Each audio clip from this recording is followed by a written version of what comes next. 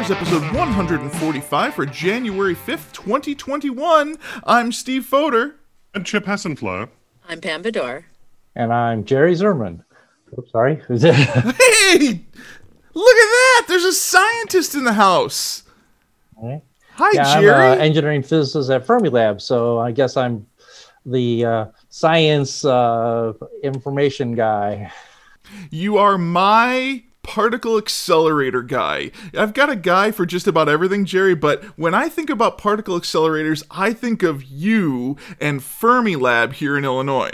Well, we're one of the major science particle accelerator complexes in the world, and the biggest one in the United States for sure. So I brought you in today to discuss our new book for 2021. This is Flash Forward by Robert J. Sawyer. This was written in 1999, so it's some of it's a little bit dated, but not a lot. We'll get into that in a minute. But the reason why I brought you here, Jerry, is because this story centers around particle accelerators, and specifically the Large Hadron Collider in Geneva.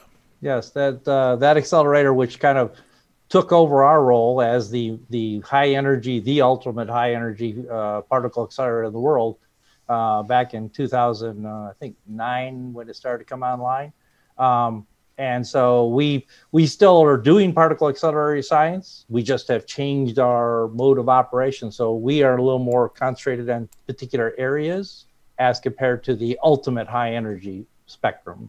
So Jerry, can you tell us a little bit what science is actually taking place at Fermilab? We accelerate particles to extremely high energies. Now, in our case, our maximum energy right now is 180 billion electron volts. So that's a very extremely high energy, even in comparative terms to CERN, LHC. But in that case, we are creating interactions between those particles and other particles. And the hope is that by doing that, you're going to see either new particles or new energies or new science criteria that will be discovered. You'll be able to see it and you'll be able to discover it. Our concentration, because of the fact that we cannot produce energies at the level of LHC, is that we've gone to what is called neutrino physics, where neutrinos are particles that come from the sun, are all through us all the time. Trillions of them go through your body every second of every day, but they don't interact. They just pass right through us. They pass through you, they pass through the earth, they just keep right on going. But occasionally, they will interact. And because of the way they are a very major component to the cosmos, how the cosmos operate, our understanding of the cosmos. So that's one of the reasons why we're trying to investigate it, trying to learn about them. The other area we are concentrating on is called muons. Muons are created by cosmic rays that bombard the Earth.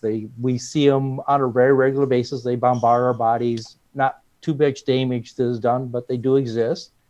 And in those cases, muons are similar to an electron, but much heavier. And they have peculiarities that we don't quite understand. So we're trying to understand those peculiarities so that we can understand the science behind electrons and other particles that we have around us all the time.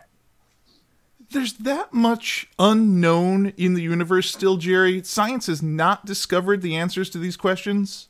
Yeah, the misconception is because we have made huge leaps and bounds over the past few years that we have run the table. We've reached the limit of what we understand. And that's not true. It's not even close to true. And I guess an example of that, and it relates to the LHC and their discovery of the Higgs boson. Okay. Now, 160 years ago, a scientist, a physicist, J.J. Thomson, was working with this tube, and they were seeing a ray, an emission, and it made a shadow. And he was kind of like, well, gee, that's kind of interesting. What are those? What's causing that? And what he discovered basically was that there's electrons. It was an electron, and there's an electron field. They eventually discovered magnets, bend them. Okay, we didn't understand that, had no idea what it was.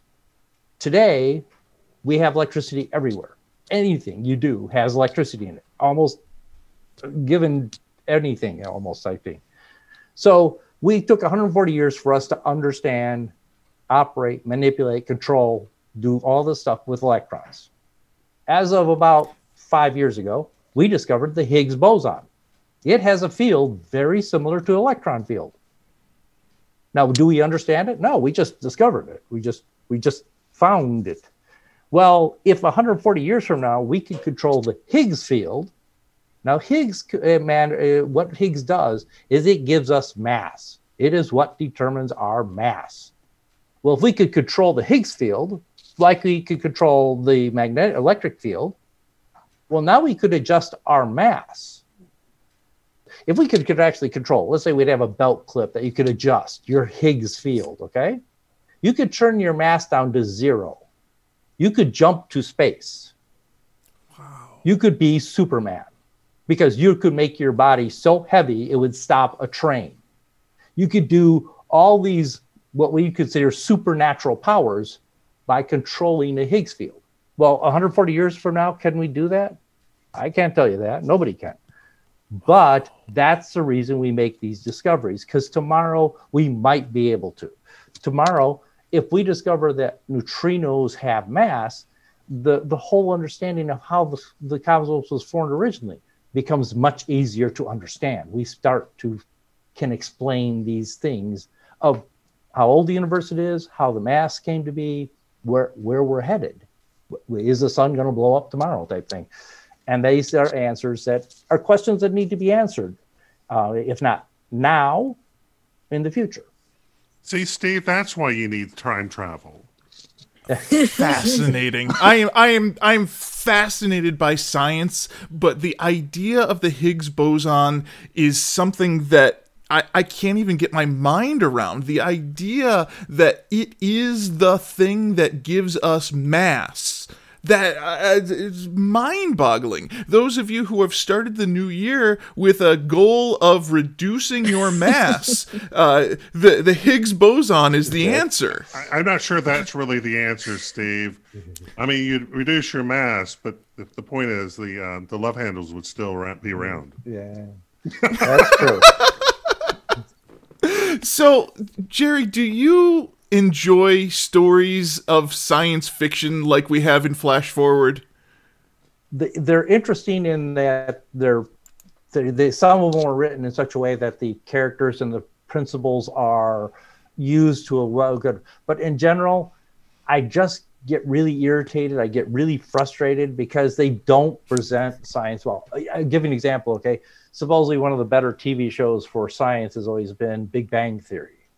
And I watch it, and as a cryogenics expert, being Mr. Freeze and being a cryogenic expert I am, every single time they show cryogenics on that show, Big Bang Theory, and they had people consulting, explaining this stuff to them, supposedly, they got it wrong. It was just flat out terribly wrong. And it just, it's very frustrating because, I don't mind that people are watching or reading books and getting a taste of science.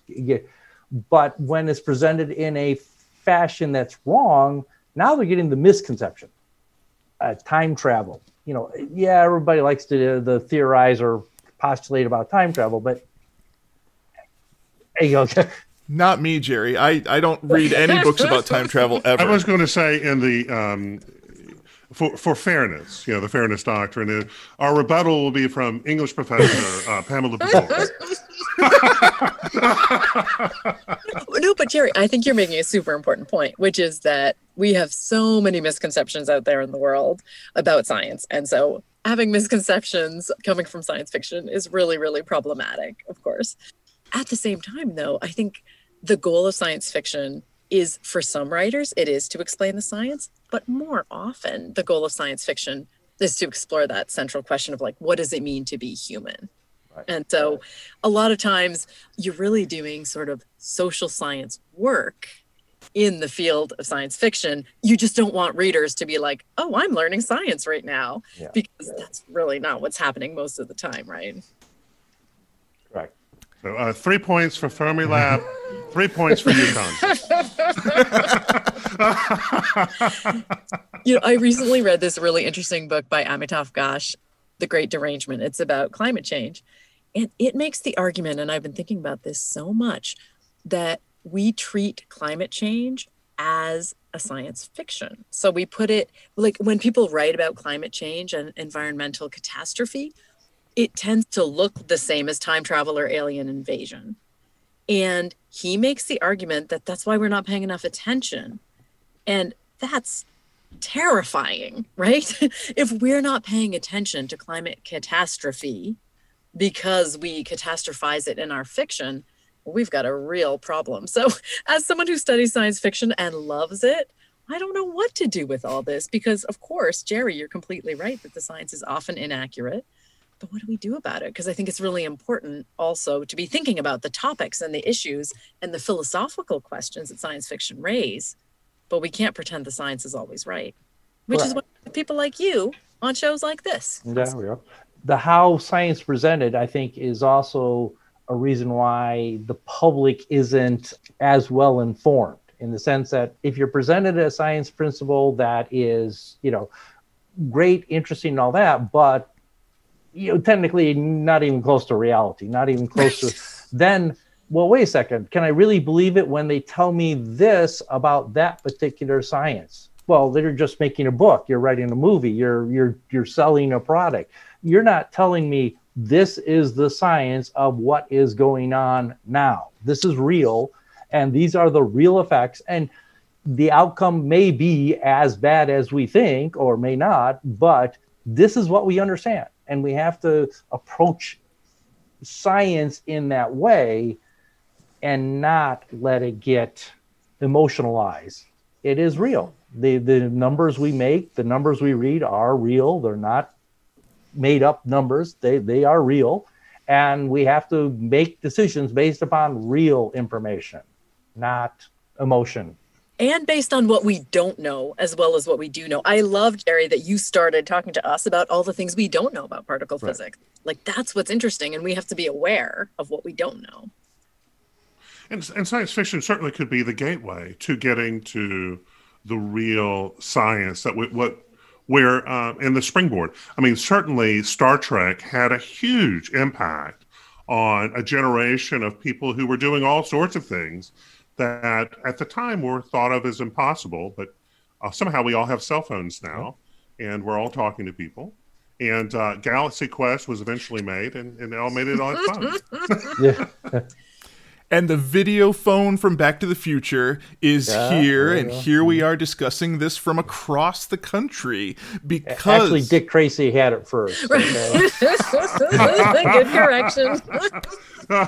From right here in Illinois. Thank you very much. Exactly. Not too far from the Fermi Lab, just to make sure we all know. So, Jerry, what are you doing to inspire the next generation of scientists? As a part of my job at Fermilab, I'm an engineering physicist there, so I have real work that I normally do. But Fermilab allows me, as a part of my work, to go to schools and do science demonstrations, and in particular, cryogenic science demonstrations, using liquid nitrogen to demonstrate principles of the cryogenic world, flash freezing, and how fast it changes from liquid to gas, and those type of properties. And the idea is not necessarily to make the next generation of cryogenic scientists. That's not part of what my job is. My job is to make them interested in science.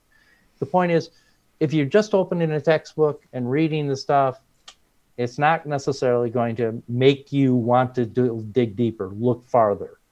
The advantage of computers today is that you can look more closely at things very easily, very efficiently.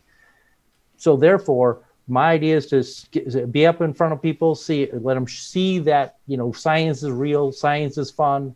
And then tomorrow, and in particular, that's the reason why middle school is a very good time to do this, because when they go to high school, you're starting to think about career path. You're starting to think, what's my next thing after this? And if I'm going to want to go into science, that's where you start saying, I'm going to take all the science classes. I'm going to start being interested in science. I'm going to do the extra work and learn more about that area. And you head down that path. You learn to get excited about that work. And if you're just told you're reading a book is what science is, you're not going to get a lot of people jumping at that field But science fiction, that inspires kids.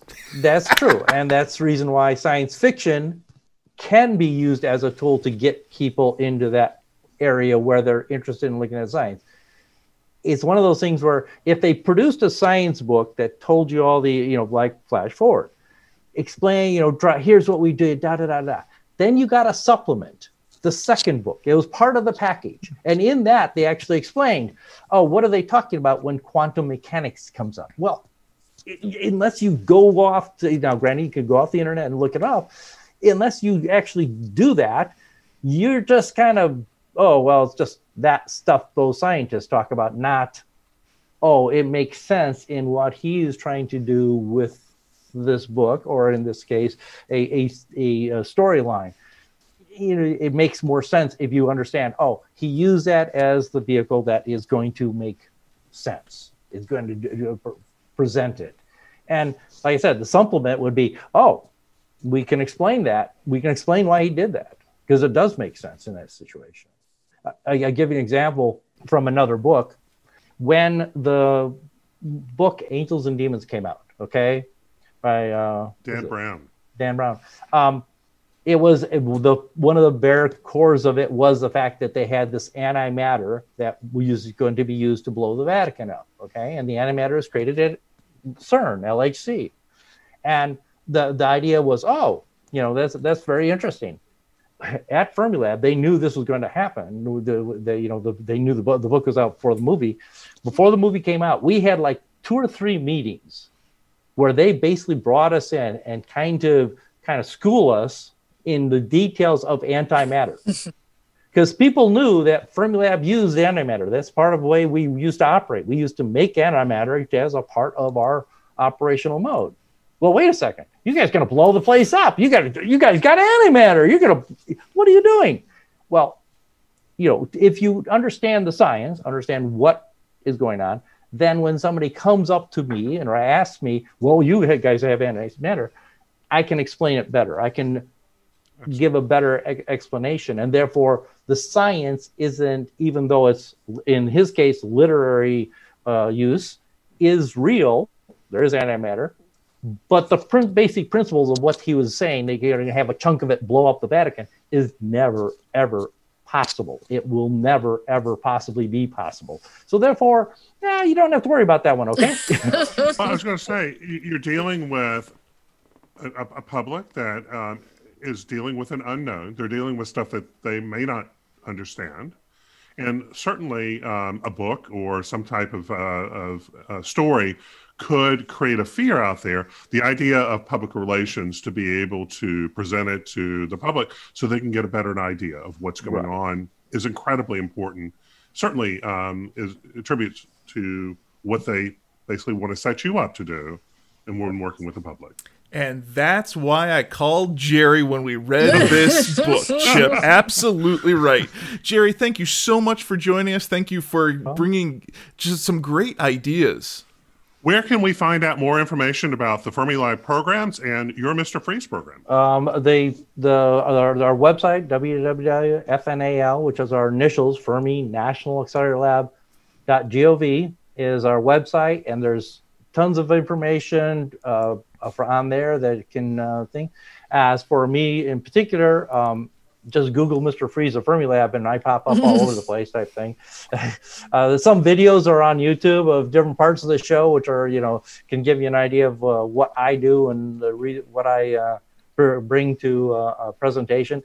Hopefully next year we will be doing presentations again. I've done a couple of virtual ones, and so we're kind of walking through that a little bit as far as trying to get a little bit of it out there, but my show is much more entertaining if you're getting to sit in an audience and see what's going on in front of you type thing. Well, if there was only some scientists working on some kind of vaccination for us, and they could roll it out and we all could kind of see each other again. Yeah, that's right. Jerry, I look forward to having you on my stage soon. I love what you do for the kids. I love your ideas that you bring. The idea of exploring and to find information is key to my lifestyle. So thank you so much for what you do. You're welcome. Thank you. Thank you. Oh, All right. yeah. So, you guys, as you know, this is a book that I really like, but doesn't mean you guys have to. Let me just ask first, just first impressions. This is the first straight up science fiction novel that we've read in a while. What did you guys think? Favorite, least favorite part? Where are you guys at? I'm going to answer this because I really like this book. Yay! So we've got through the first 11 chapters. There was enough science in there so there's enough truth. You can you can basically suspend your belief and you can go through this journey. And then it's got this beautiful time jump that happens and all this negative stuff. And everybody's just trying to figure it out. It sets up, this is a great miniseries, something that would be on Netflix or a movie or a great book. I agree. I think that the science is there. The idea, the anticipation of what was going to happen with the Large Hadron Collider. When Sawyer was writing this in 1999, it was a big deal. It was the news of science, was we are going to discover this Higgs boson and we are going to find the nature of reality. And the science fiction part then kicks in where he goes, well, what if the nature of reality shifts us 21 years in the future? What if we all, the entire planet, all have this moment together? Then what? And so, as I've mentioned to you guys before, Robert J. Sawyer is one of my favorite science fiction writers. And part of that is that he's Canadian and he's like a real Canadian. You notice Canadian characters here, even though it's not set in Canada. Many of his novels are. But he's a guy, in my opinion, he's an idea guy. So he comes up with one super cool idea per novel and then just explores it. And I love the setup of Flash Forward, where you have a situation where every human in the world experiences a loss of consciousness at the same moment for almost 2 minutes. And then when you get the consciousness back, you realize, oh my goodness, we all had visions of 21 years in the future. It's just such a cool, weird idea that I would have never thought of. I haven't read any other books that do that. And then he just explores it. So this is always the case with Sawyer novels. I think that the idea is always so cool. And then you think about all the different ways that you could have gone about exploring it. And he picks one to tell the story. So how realistic did you think he made this feel? Obviously, it's not like a realistic idea, as we were just talking about with Jerry Zimmerman. But like he includes newspaper reports. He talks about death and destruction. Did it feel realistic enough to really be enjoyed? Absolutely. I immediately thought of Michael Crichton and the books I had read by him because, there's a plausibility there and there's enough stuff anchoring to reality that you go, oh, this is plausible enough. And like I said, you just basically start your journey. We're being introduced to characters. We've got our situation that has created what we are concerned about and what we're trying to figure out. At this point, we haven't figured out ultimately what happened other than we've got the events that we're trying to discover. And I just think that it's not so technical that you have to have a scientific background to get into it or you become too critical of it. It is light enough in the sense that you're getting ready to go on a roller coaster. How lovely is that? And there's so much humanity to it. The emotions of these characters are so well written, where we have the whole gambit of different things that happen to these people and their emotional reactions. I mean, my goodness, we suffer the loss of several characters in the beginning of this that maybe they would have been more prominent characters had they not died in the first part of this book. I was just glad Lloyd made it. That's how the name Lloyd is spelled. Come on. It's French. It's interesting, right? Because the three sort of main, or I guess really four main flash forwards that we look at in part one. So we've got, obviously, we have the loss of a child through this horrible death and devastation. And I think one of the things that Sawyer does really well, that we've been sort of thinking about this COVID year, where Michiko, who is a scientist, she has lost her daughter in the midst of this worldwide disaster. And she doesn't really have time to grieve properly, right? And in the last week of 2020, NPR did a whole series on people who have had losses that are separate from COVID, who haven't been able to really process them in the midst of the COVID era. And I think Sawyer does a really nice job of, he continues to remind us that some of the scientists are suffering personal losses, even as they're working 24/7 to try to figure out what happened. Not just the scientists, but the healthcare workers. Exactly. Can you imagine the healthcare situation in this book with all of these things? If the world blacked out for 2 minutes, there would be so many car accidents. There would be so many plane crashes. The healthcare system would be overwhelmed. We get a touch of that in here because one of the later chapters, they say that the pharmaceutical companies have basically just opened up like whatever you need. Because they recognize they're not going to be able to deal with all the mental health needs of the time. So they basically just open it up. The life insurance company immediately files for bankruptcy because they're like, oh, well, some people know when they're going to die.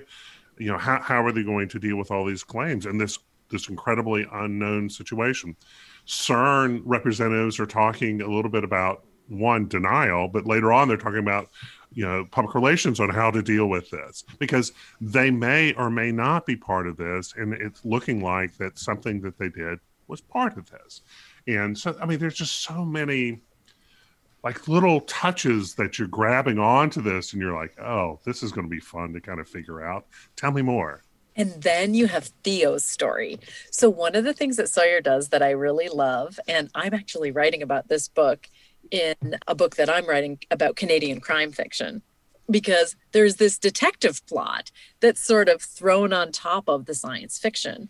And I love hybrid plots, and this is a great one, where Theo doesn't have a vision because he's dead 21 years from now. He's a young man. He's 28 years old.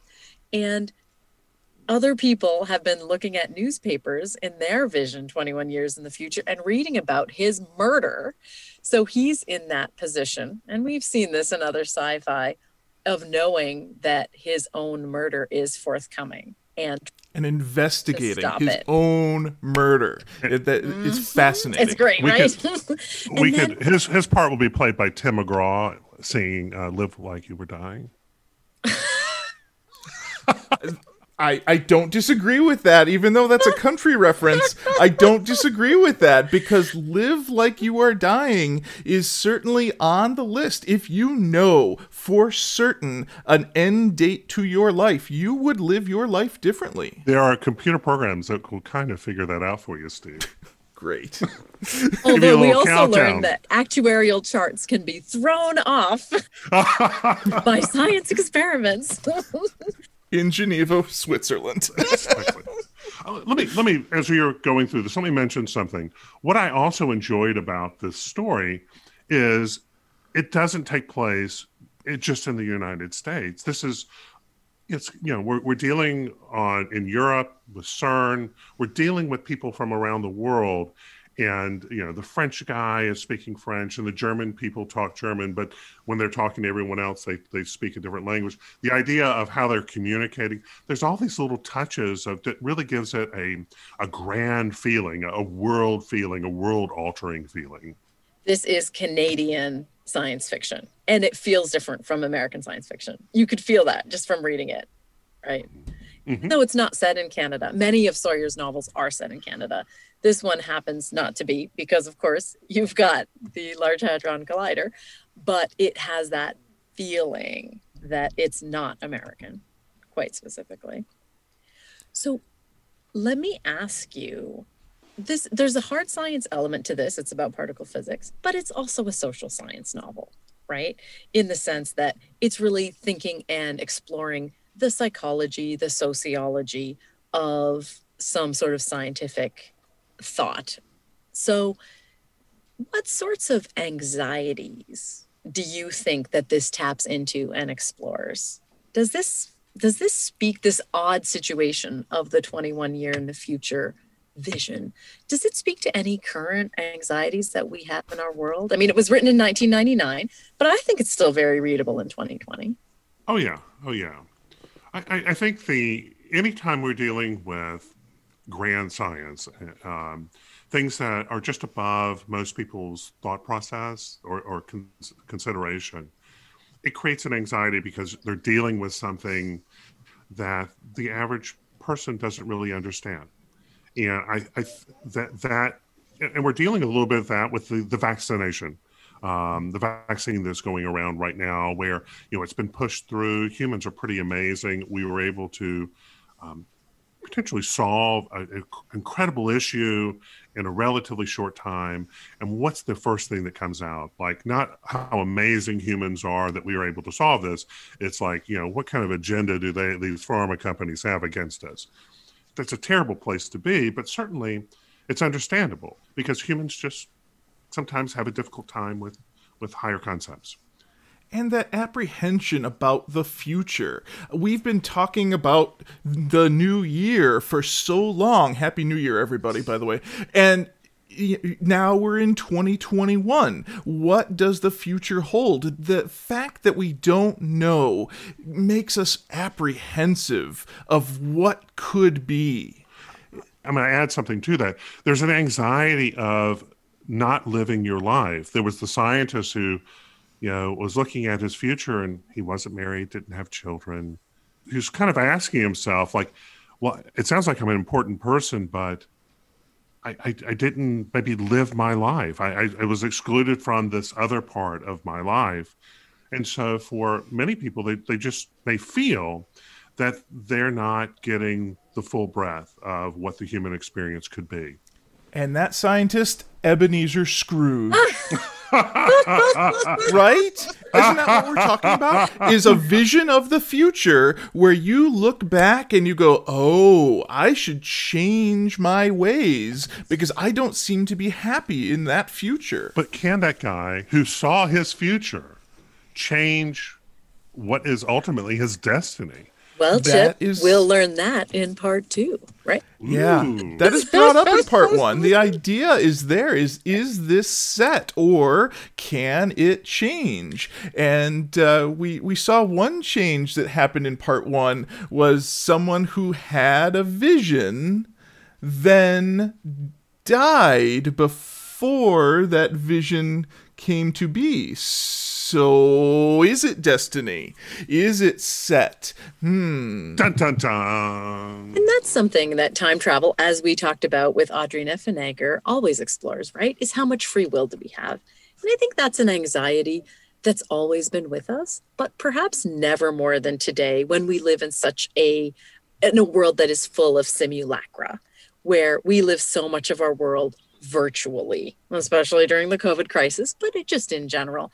How much free will do we have when my Google search gets something more related to me than your Google search does, Steve, or your Google search? Wow. Where our algorithms actually control so much of our access to information and let alone choices, right? And do you think that's a key anxiety that this novel taps into, is the question of how we make decisions, how much free will we have?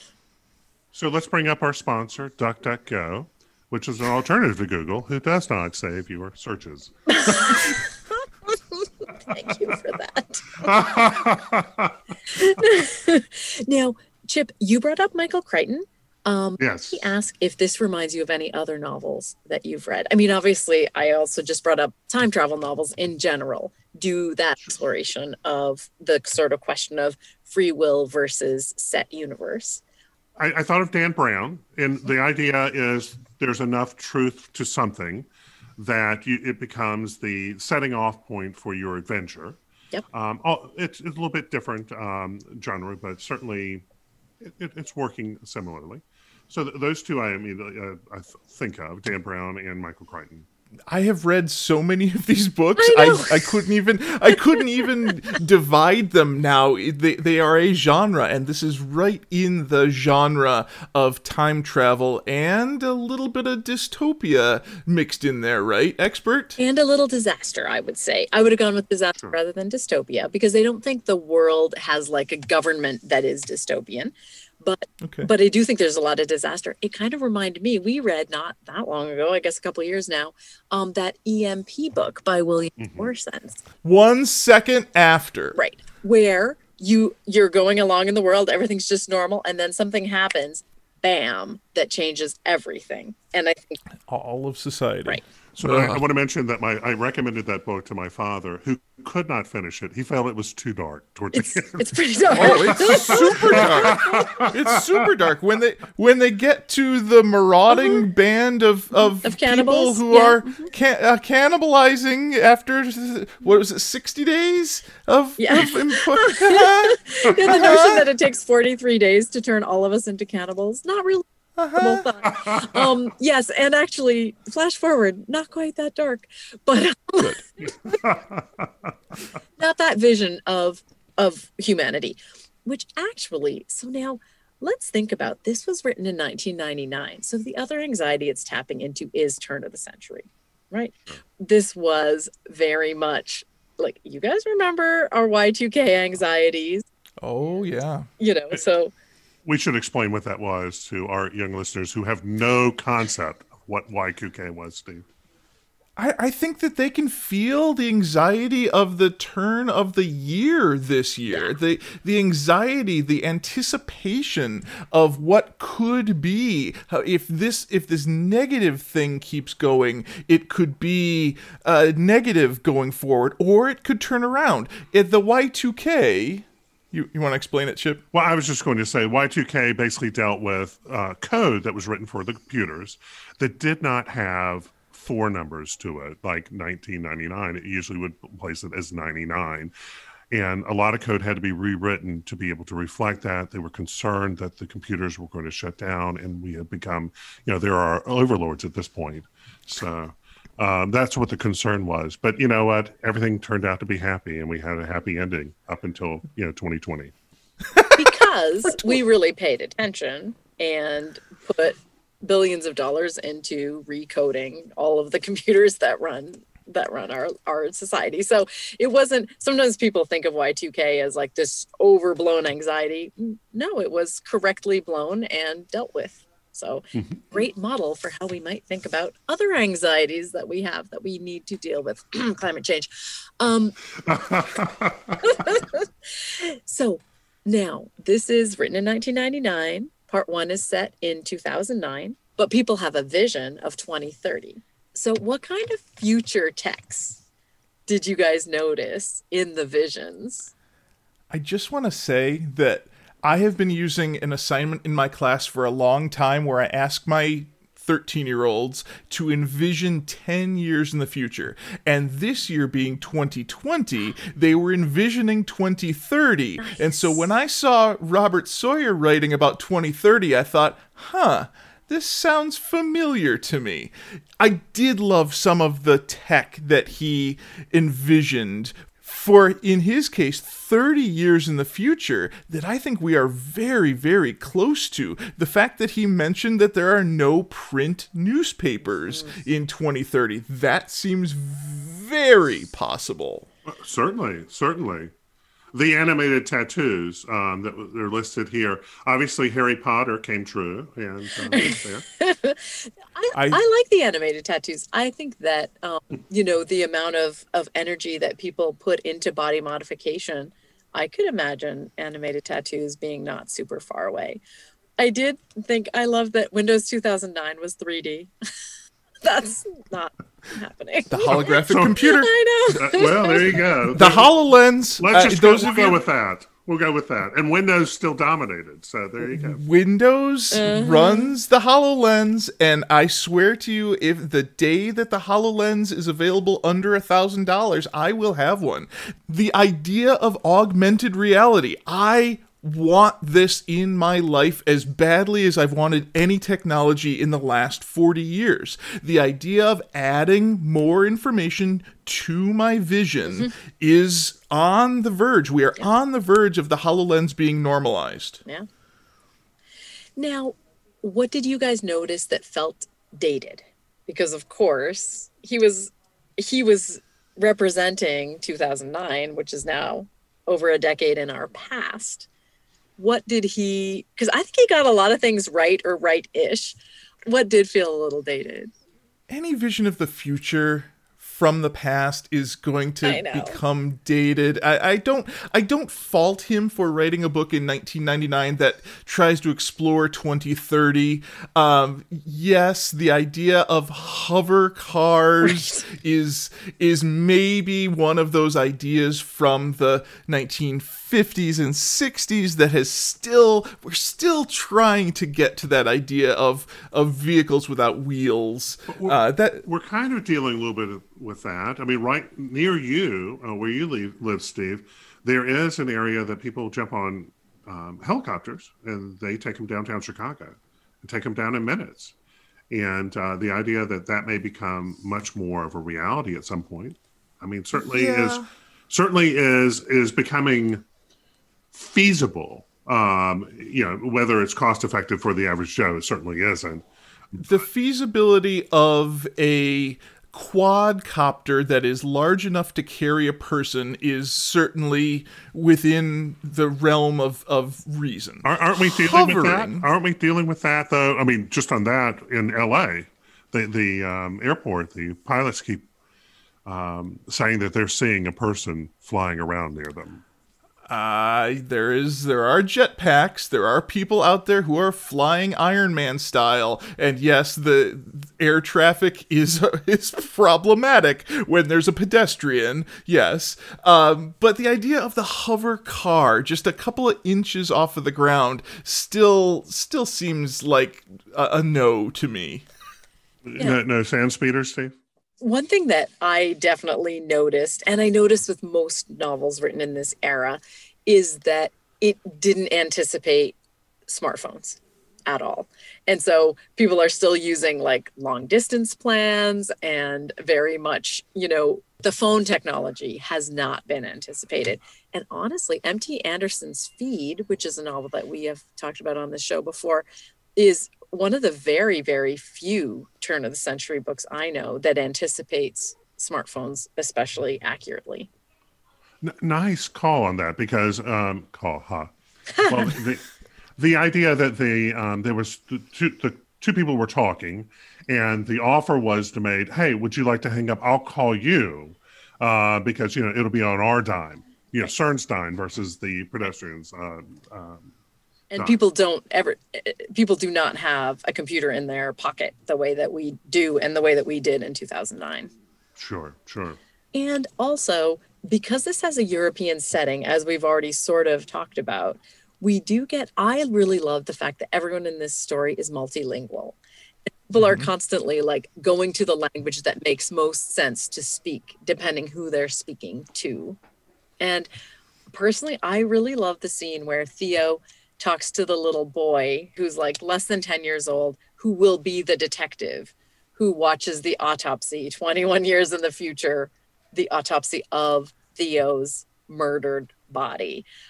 Is such a great scene. And the movement between German and French, which everybody speaks, and trying to find the right words for like ballistics, Remington, is it an American? Like all of this sort of cultural, that collision of culture and emotion in this mystery story that's part of the science fiction makes me really happy.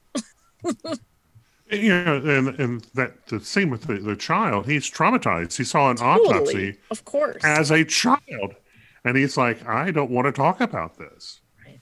Right. But is it the spark that makes him into the detective that he is in the future? That's where good science fiction makes that change. Nature versus nurture, Oh. With time travel. You got me hooked. Absolutely, Professor. Thank you for bringing this book to the book club. Oh, I'm so glad that you guys liked it. And again, as a Canadian who lives in the US, I really love reading about Canadian characters and sort of Canadian perspective. Did you guys notice a few representations of the United States? As a representative of the American South, we chose to ignore those parts. Yep, Sawyer definitely brings to the fore some of the issues of the Americas, huh? The American healthcare system being one of the things that he criticizes pretty loudly, and our stereotypical gun ownership. Everybody in the United States must be packing, because that's how the rest of the world sees us, isn't it? So, as Leonard Skinner once said, a Southern man doesn't need him around. As Leonard Skinner was speaking to Neil Young, Canadian. Indeed, yes. I believe Neil Young had a response to that. But anyway, let's not play that out here. Of course, like any good science fiction novel, we have moral dilemmas. Many moral dilemmas. The key one, I think, for Lloyd Simcoe, our main character, is the question of whether or not to take the blame for this. CERN was doing this brand new experiment that Lloyd and Theo thought might very well win them a Nobel Prize. About the Higgs boson, which Jerry was talking to us about earlier. And so now the question is, could this experiment have caused the flash forward? I mean, how? But as the attorney representing CERN, we do not take any blame for this and will not comment further. Exactly, right? But at the same time, do you have a responsibility, even if you don't see how this could have caused it, do you still have a responsibility to draw the attention of the world to the fact that you were, in fact, at 1700 hours exactly, 5:00 p.m.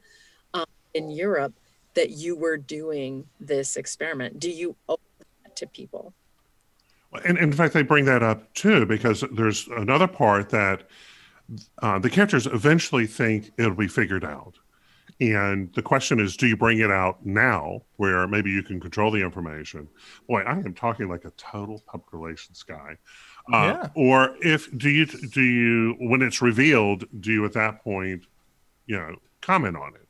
And there's a huge, that's a big question, because there was so much devastation. And for our listeners who have not read yet, people died and planes crashed. People are afraid to get in cars and travel now because they're afraid of something happening to them.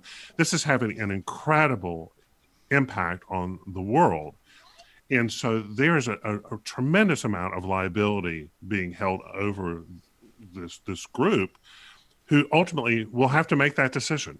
But the big question is, was this experiment responsible for this moment? Or was it a total fluke that at this moment, when they conducted this experiment, something else happened in the world? And that's what they're dealing with, this moral dilemma here. And it's possible. And that's the deal, is they don't know yet. It is possible. They're scientists. They're thinking like scientists. It could be. It's likely. But it could be, but it may not be. I don't know if I would even go as far as it's likely, because in the science of the Higgs boson, in the science of CERN and particle acceleration, that shouldn't make the world unconscious for 2 minutes. Nor should it create visions of the future.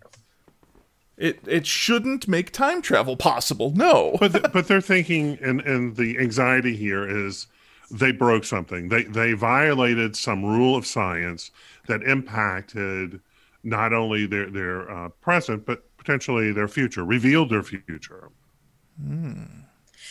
That's good. At the end of part 1, don't forget, we just have that one guy who has died who says he had a vision. But as Lloyd helpfully points out to us, there's no corroboration of his vision. He dreamed that he was shaving in the mirror and saw that he was older. So that's not really... I saw the future, And I didn't have, and after I didn't have any stubble.